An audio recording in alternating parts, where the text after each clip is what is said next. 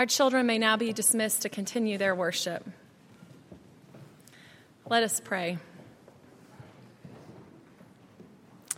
God, who is present among us in this very moment, speak to us a new word, an old word of your love for us. In Christ's name we pray, amen. There's a website that I like to go to sometimes for some reassurance that I am not alone. It's called Reasons My Son is Crying. It's a Tumblr where a dad shares photos of his son crying with logical explanation as to what set his tears into motion. He got wet in the bath. I wouldn't let him drown in the pond. A puzzle piece wouldn't fit in upside down, or he's not allowed to touch fire. You see, his son is a toddler, and toddlers are a dangerous combination of demanding and yet fragile, assertive and yet very sensitive. Drew and I are in the midst of the parenting test known as the Terrible Twos with our oldest son.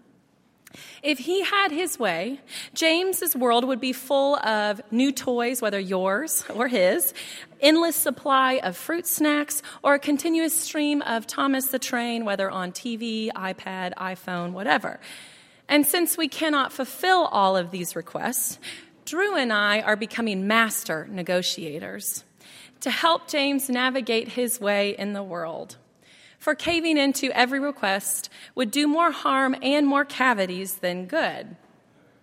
So as we've been reading Jeremiah this month in the lectionary, I can't help but feel a bit more empathetic for God, the divine parent with God's assertive yet sensitive children.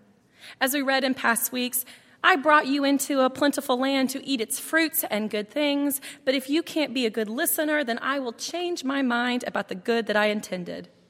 As if to say, I'm going to count to 3. And if by the time I get to 3, you have not changed your mind, then no promised land. Each time as our son melts down, no matter the issue at hand, it's always the same reason that he is crying. The world is not the way he wants it to be. Frustrated with his limitations, he throws himself into the process of grief, of denial and anger and bargaining. He fights his helplessness by digging his heels in and continuing his requests as if enough willpower or enough desire could change his reality. The toddler tantrum is more than just some developmental milestone that we all went through. It is the human experience.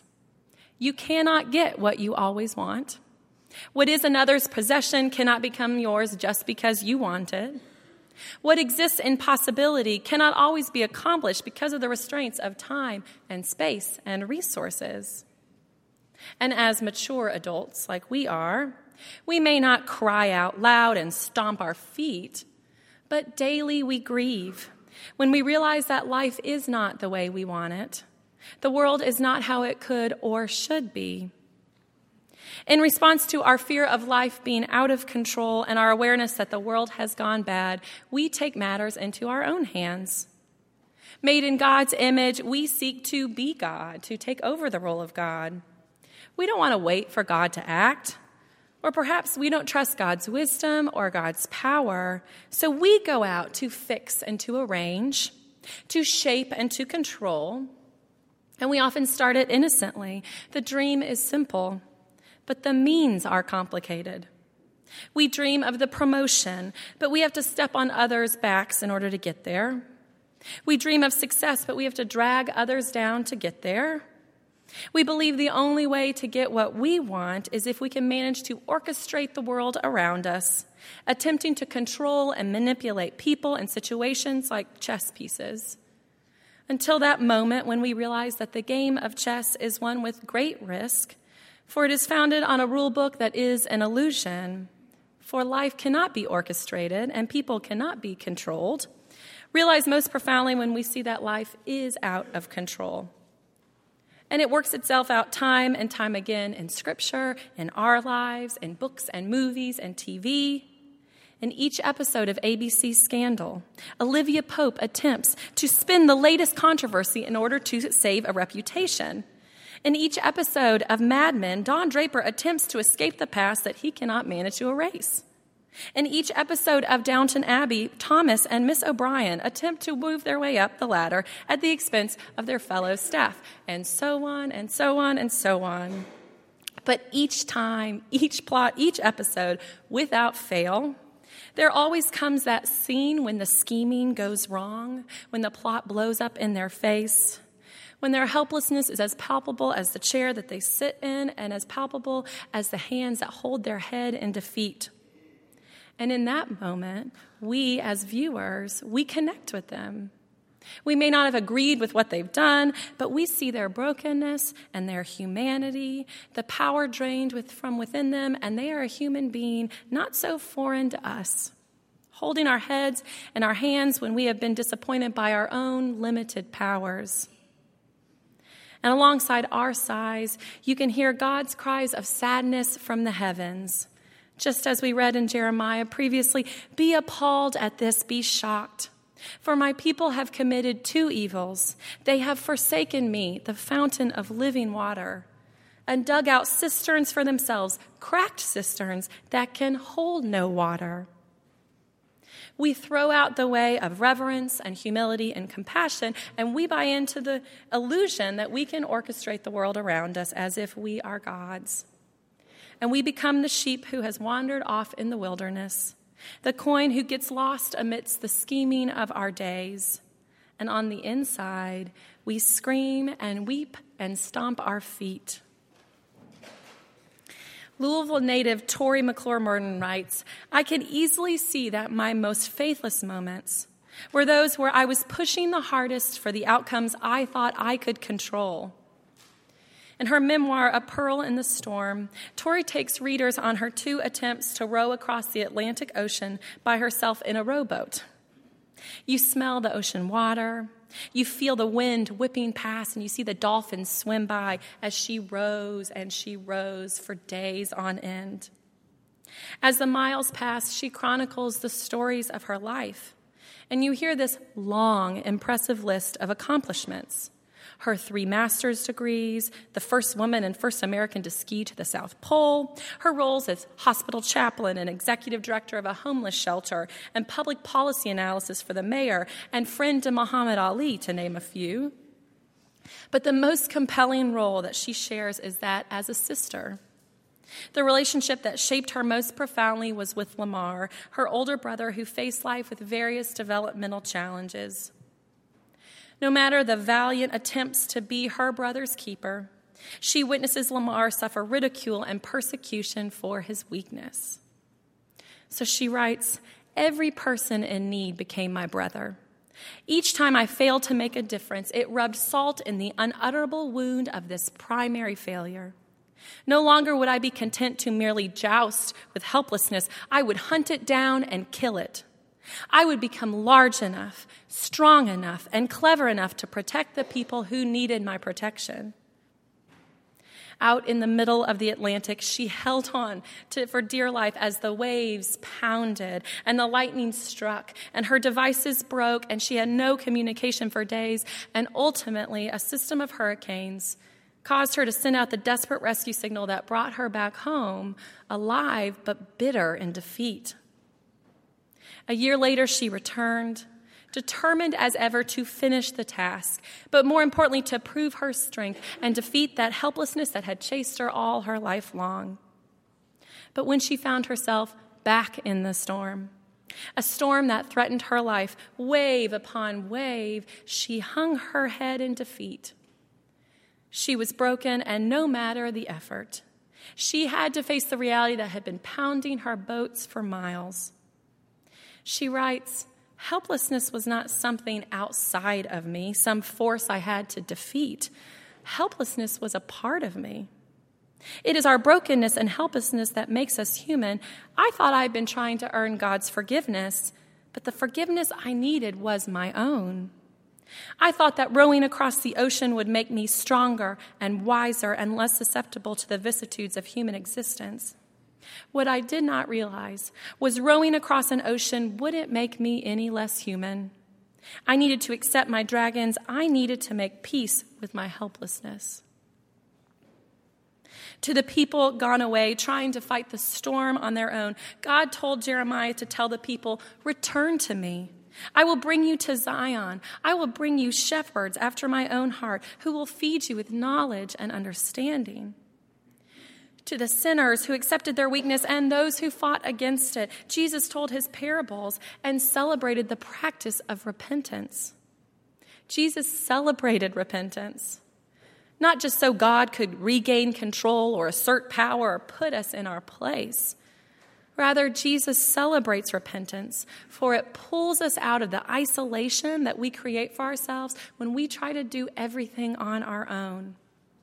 Repentance is what saves us.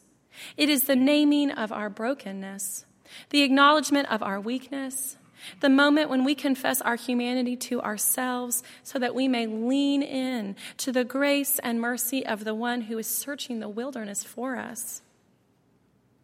Too often we are like Tori, fighting the weakness that lives within us by our heroic attempts to be more than we are.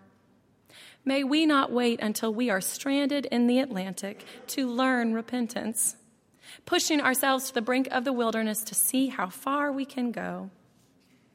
But instead, may we learn the daily act of repentance. For when our weakness goes unnamed, our frustrations too often turn into weapons set loose on the world.